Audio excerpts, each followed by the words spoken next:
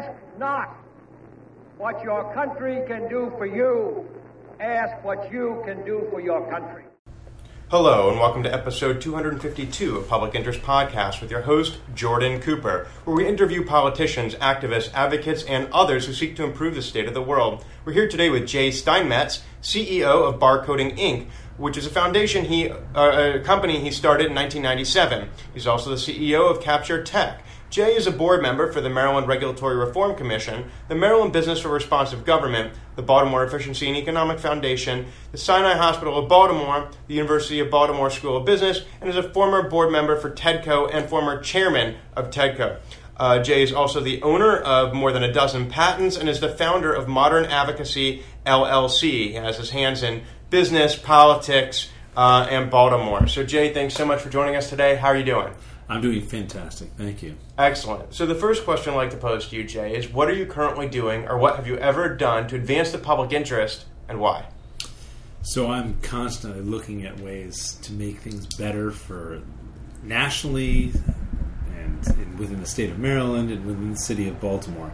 I have been on, and I currently serve on the Regulatory Reform Commission for the state of Maryland under Republican Governor Larry Hogan. Prior to that, I was on the Small Business Commission under Democratic Governor Martin O'Malley. So I've been nominated and run, or I should say, contributed both for Democrats and Republicans because I don't consider myself a partisan player. What I'm trying to do is make things more efficient. I get it. I see it. I see why we're failing within the state and within the federal government. I see policies that have unintended consequences. This happens a lot. And I'm looking at all sorts of stuff, whether it's workers' comp, unemployment, EEOC, many different types. EEOC is Equal Opportunity Commission.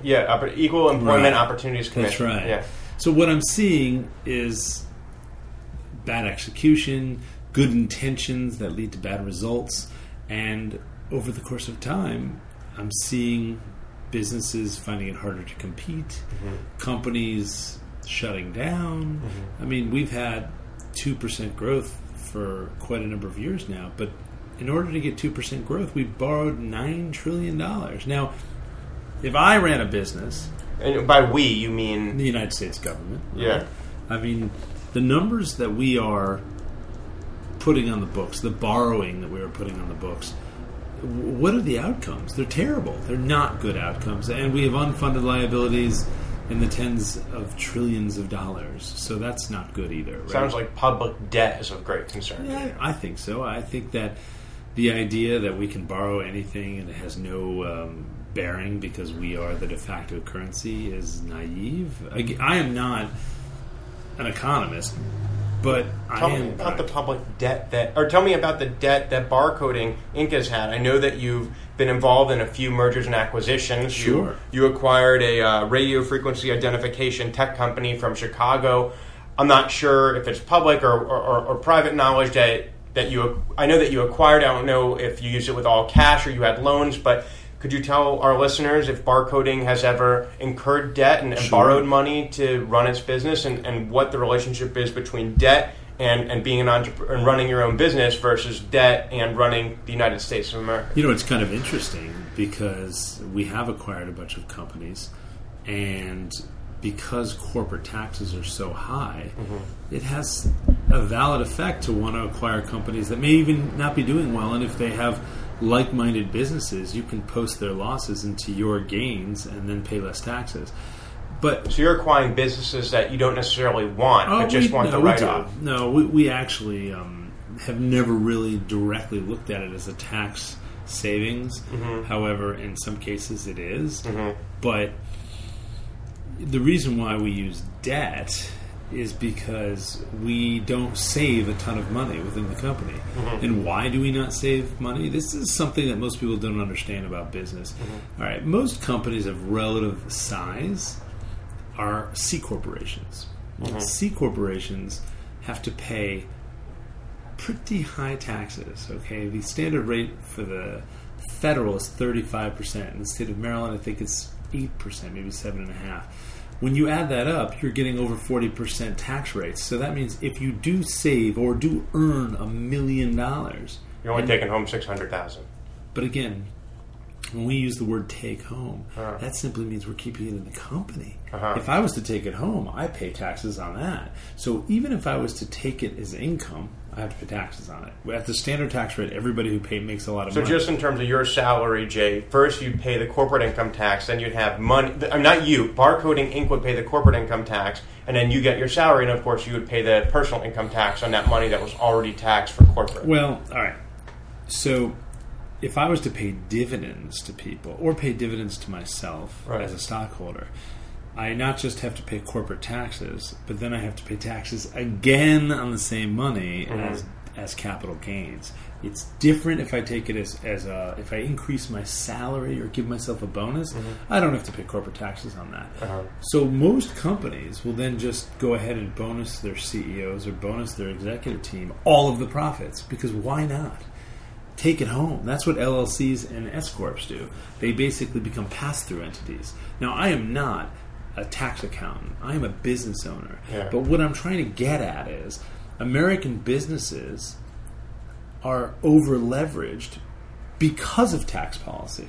And that may not always be the case for big multinationals, because if I was a big company, and by the way, we do build some things. If I was a big company, I'm incentivized to build it overseas.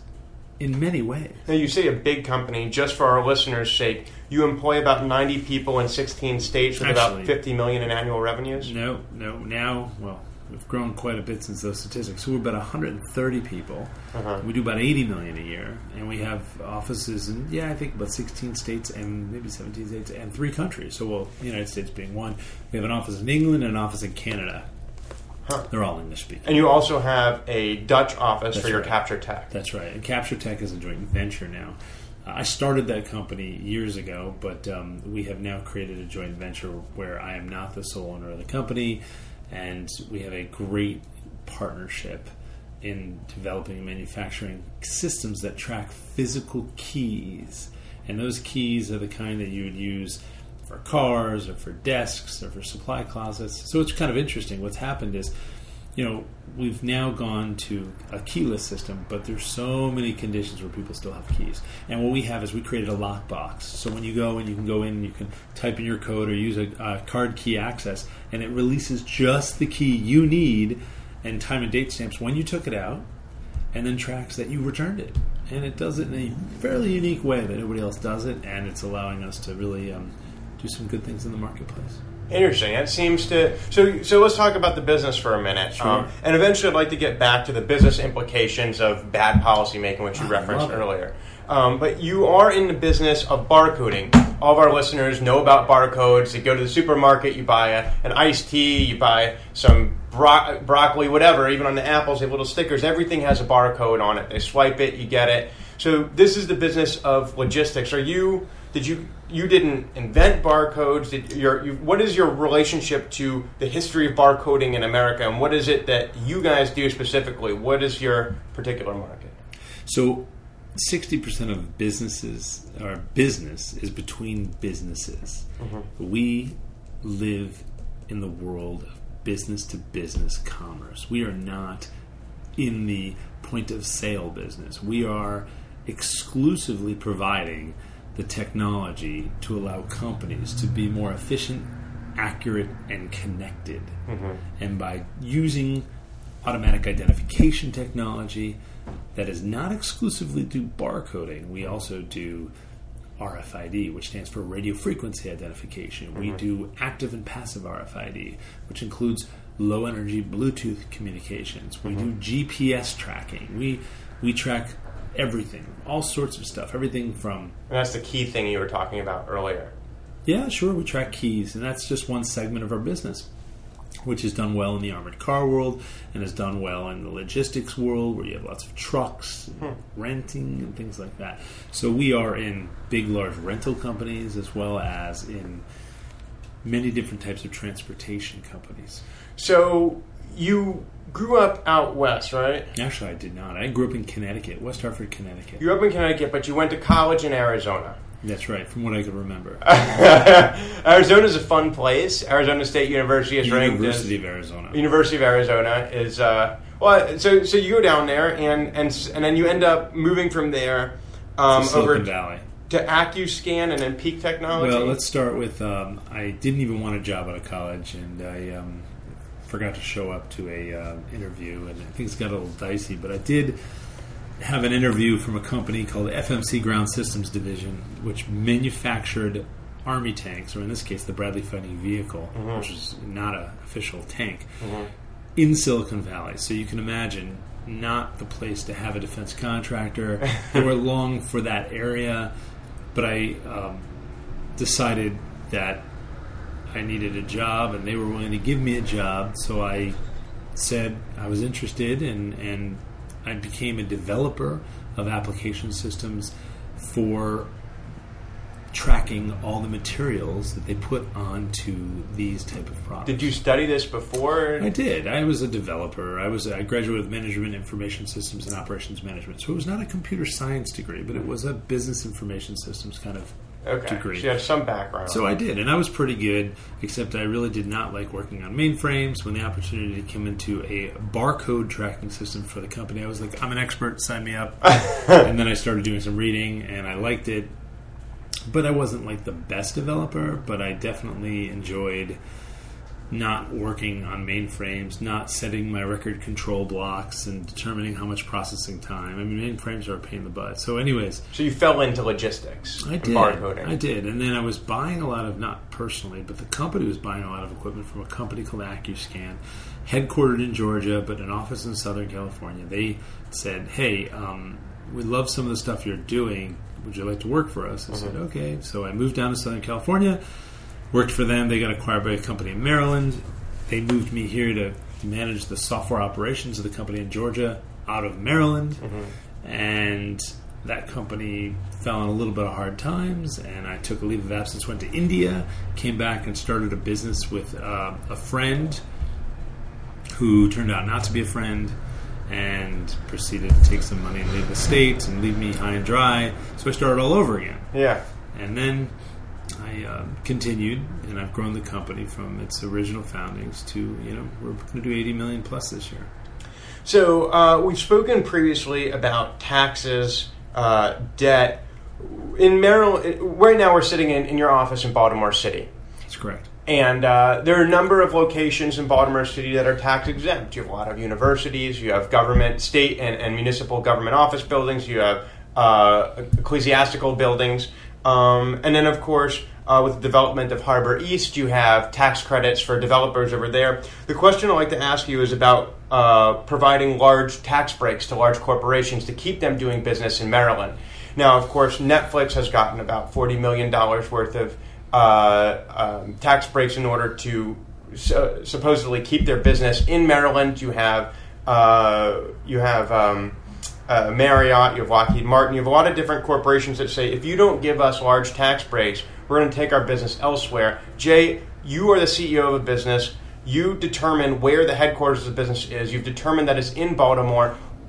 Are you receiving a large amount of tax credits from the state? And if not, why are you choosing to remain in Baltimore without receiving those large tax credits? Wouldn't that be nice? Nice tax credits for Jay. First of all, let's get one thing straight. Baltimore City alone has over 3,200 501c3 nonprofit organizations, representing 33% of all the taxable income for the city of Baltimore. Okay, 33% of all the property tax income is non-taxable because we have created an environment that's not conducive for businesses to be here. Mm-hmm. Why? Look around. The property taxes in the city are double what they are in every surrounding county around. Imagine. Mm-hmm. Double. So you wonder why everybody who's here is non-taxable, or at least 1/3 of the people who are here are non-taxable. It is a ecosystem that is failing, and I hate to admit it because I'm double down on the long-term commitment to Baltimore City because I'm doubling down on my employees and on the environment. And I recently bought a building in the city to continue to prosper and to grow. But it's not easy growing in the city of Baltimore. There are advantages and there are disadvantages, but there are plenty of disadvantages. And as a medium-sized business or a small business, I don't know how you categorize it, I will tell you that we have all the disadvantages and very few advantages. Number one, we can't go to the Secretary of Commerce, and he's certainly not going to come to us, and say, hey, guess what? We're a small business that has 50 employees in the city of Baltimore, and we need tax breaks. He's like, well, you live here already. No, we're not going to do anything for you. And by the way, I've met with the Baltimore Development Corporation, BDC, at least a dozen times. Mm-hmm. And that's a dozen hours of wasted time. And I hate to say it. I mean, they've got great people there, and maybe they're going to help me now that we have a new building. But the truth is their bag of tricks is very limited, and I think it probably works pretty well for developers and things like that. But Jay, I mean, business owners, not so much. Politicians are often guests on this show. They often are listeners to this show. So suppose they're listening, say, well, Jay so far has said there are very high corporate income tax rates in Maryland, 7.5% Maryland corporate income tax for C Corps. You said that property taxes are double what they are in Baltimore County and Baltimore City, that there's not enough of a tax base. So I think they may be scratching their head and say, well, we hear him saying all these reasons not to be here. So, and he's already in 16 other states. Why not just move the headquarters to another? Well, it's not as easy as it sounds. I mean, we have multiple offices. We have offices outside of Seattle and Linwood with 30 people in it. We have two offices in Chicago, outside of Chicago, not in the city. Mm-hmm. We have people here because we started here. I started right down the street. I opened my door not calculating the difficulties of being robbed multiple times. That's happened to you? Of course. Oh my gosh, yeah. And here's the best, is every time they've tried to rob us and you can't spot the damage because they've set off the alarm, I get fined because, well, they didn't catch anybody. So the alarm went off by accident. Well, it may have gone off by accident, but it may not have. I mean, I've had my own bicycle stolen here. I've had 2 cars stolen, personally. Okay? But, I mean, I will first say that the cars were not stolen from my office. They were stolen from my house. Mm-hmm. And there was, it was a very inviting opportunity, let's just put it that way. I didn't, for whatever, one of them was not in my possession at the time it was stolen. So, the circumstances are that Baltimore is not an easy place, and very few people are making decisions to just pick up and move to Baltimore. Mm-hmm. The crime is not as bad because it's usually segmented to areas, mm-hmm. but, like I said, you don't have a good education system in the city. I didn't say that, but that's just being said. We have high crime in general, so the perception is that it's an unlivable area for people outside of the city of Baltimore. Mm-hmm. In addition, the education system within the city is spotty at best, right? We have some good schools and we have very few good schools and lots of very bad schools. Mm-hmm. The problem with education and the problem with crime, those are consequences. Those are consequences of bad industrial policy over many, many, many years. That, I think, is the crux that needs to be taken by people. The message that needs to be taken by everybody. Have you thought of running for office yourself so you could put in good policy? Well, I've been trying to do it from the outside. I have had rules, duplicate legislative rules that required businesses to make lists of chemicals that was separate from, it was MDE instead of MOSH or whatever. I mean, there were different rules of the same type of requirements for different companies that were getting broadsided. If you own a business, you will fail to follow the rules, but you will probably not always be caught. It's just a matter of when somebody decides to look at you and how big you get. Because there are so many rules. It is so impossible to follow every rule. It's just a matter of time. I mean, I look at sales tax, for instance. If you're not in Maryland and you decide to sell something in Maryland, you have to round up, not like you learn in math class, but you round up to anything. So if it's like $25.38, 0.1, it goes up. It's rounded up. Only in the state of Maryland and one other state in the union. Mm-hmm. And each state has different definitions of what determines nexus. Nexus is when you have to set up to pay taxes in the state. Each state has their own definition. So we've done installations in New Jersey, but New York may have different definitions of when you have to define whether you have to set up a taxable income state. So right now we sell in 49 other states, and we are in 17 states. So we pay taxes in those states. In other states, we may have to pay taxes if we've put boots on the ground at any point in time, if we've had bodies going there for more than a certain amount of time, and that definition of how much time is completely arbitrary to each state. So is that so? I'd like to. So that's a bad. So the taxation, the sales tax policy, is an example of a bad tax policy that has negative business implications. Is that correct? Absolutely. And how would you fix it? It's very simple. Very simple. There are 26 states that are small that have all come together and created a standard operating body. It's called the Streamlined Sales Tax Initiative, SSTI. And that creates uniformity of protocol. Uniformity of protocol creates less chaos for business owners. It makes one standard way to do it, one standard form to apply for taxes. It makes life easy. And that goes against a lot of states because they use their proprietary tax laws and how to pay taxes, like New York, whether it's a certain borough or not, and to go after individual businesses in other states. There are people who work for the state of Illinois who live in Maryland, and all they do is go after Maryland-based businesses that are selling in Illinois. And this is why many businesses across the country get audited every year by different states. And it's not like, even if they pass an audit, they still have to spend tons of time and money. I could tell you examples where the state of Maryland came in and audited us for property tax. Now, most people who don't own businesses don't understand that the desk that you're sitting in front of, I have to pay taxes on every year if I own it in my office. Yes, this desk and this computer, I'm required by law to pay taxes on those assets every year. It's like Virginia's personal property tax, but it's in Maryland it exists for businesses.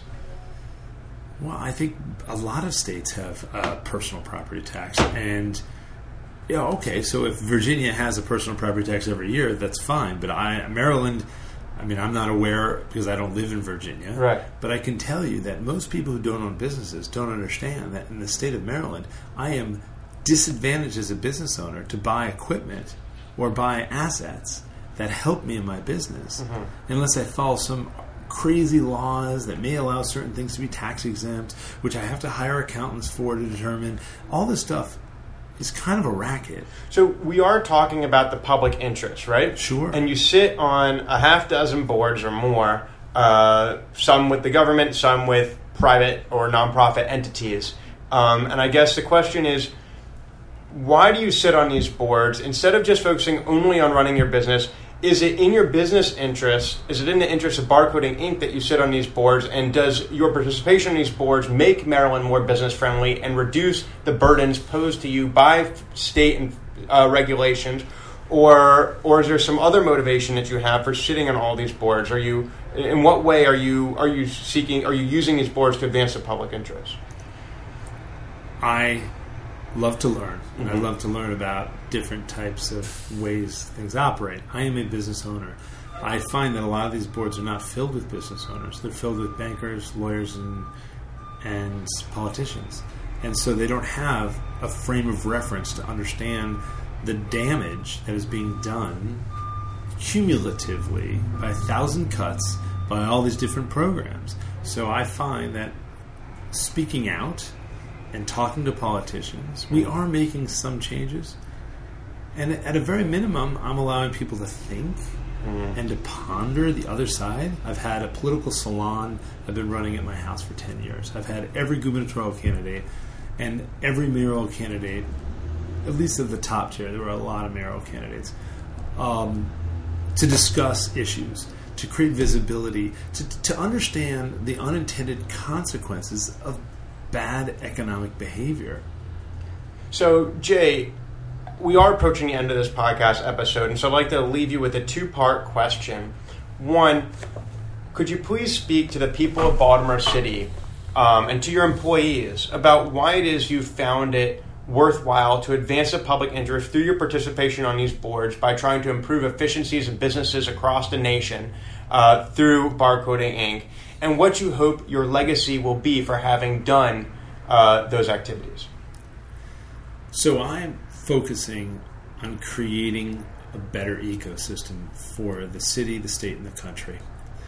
And I do that by promoting a simpler, easier way to do business. And if business is simple, it'll grow. And if businesses grow, it'll hire people. And if businesses hire people, more people will have self-worth, because that's what jobs give. Jobs give people things to do. It occupies their time. It empowers them. It gives them a sense of belonging.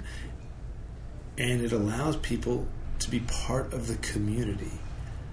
If we allow people to contribute and be standing members of our society, they will implore that to their children. And that will create a better community for everyone. And that has been Jay Steinmetz, the CEO of Barcoding Inc., Capture Tech, sits on a dozen boards or so, founder of Modern Advocacy LLC, owner of a dozen patents, who speaks about creating a better ecosystem for business, taking the logical syllogism that growth leads to jobs, leads to self-worth, leads to an improved community and a better sense of belonging. He speaks about a variety of rules that are imposed by state and federal governments that are impossible to follow, that it is leave alone pragmatism, it's not even possible for businesses to follow the rules of the road and stay on the right side of the law in various states. He's seeking to help businesses and individuals find a vocation, find a calling, and introduce greater efficiencies and greater simplicity into business. And whether it's advocating for a standard streamlined sales tax initiative, or whether it's driving down, or whether it's investing in a community such as Baltimore, which does pose so many challenges to Jay and Barcoding, he seeks to advance the public interest by making sure that he's able to build community. So Jay, I'd like to thank you so much for joining us today. It was a pleasure to be here. Thank you for your time. This has been another episode of Public Interest Podcast with your host, Jordan Cooper, where we interview politicians, activists, advocates, and others who seek to improve the state of the world. I'll remind you to subscribe on publicinterestpodcast.com and on iTunes. Leave a review of this podcast on iTunes and listen on Stitcher, SoundCloud, CastBox, Blueberry, Player FM, Facebook, Twitter, LinkedIn, and YouTube. Should you wish to comment on this episode, you're welcome to leave a voicemail at 240-630-0380. And the first 3 minutes of that voicemail may be played in future episodes of Public Interest Podcast. Should you wish to support the podcast, you're welcome to leave a contribution in an amount that you feel comfortable with at publicinterestpodcast.com. Thank you so much for listening, and we'll talk to you next time.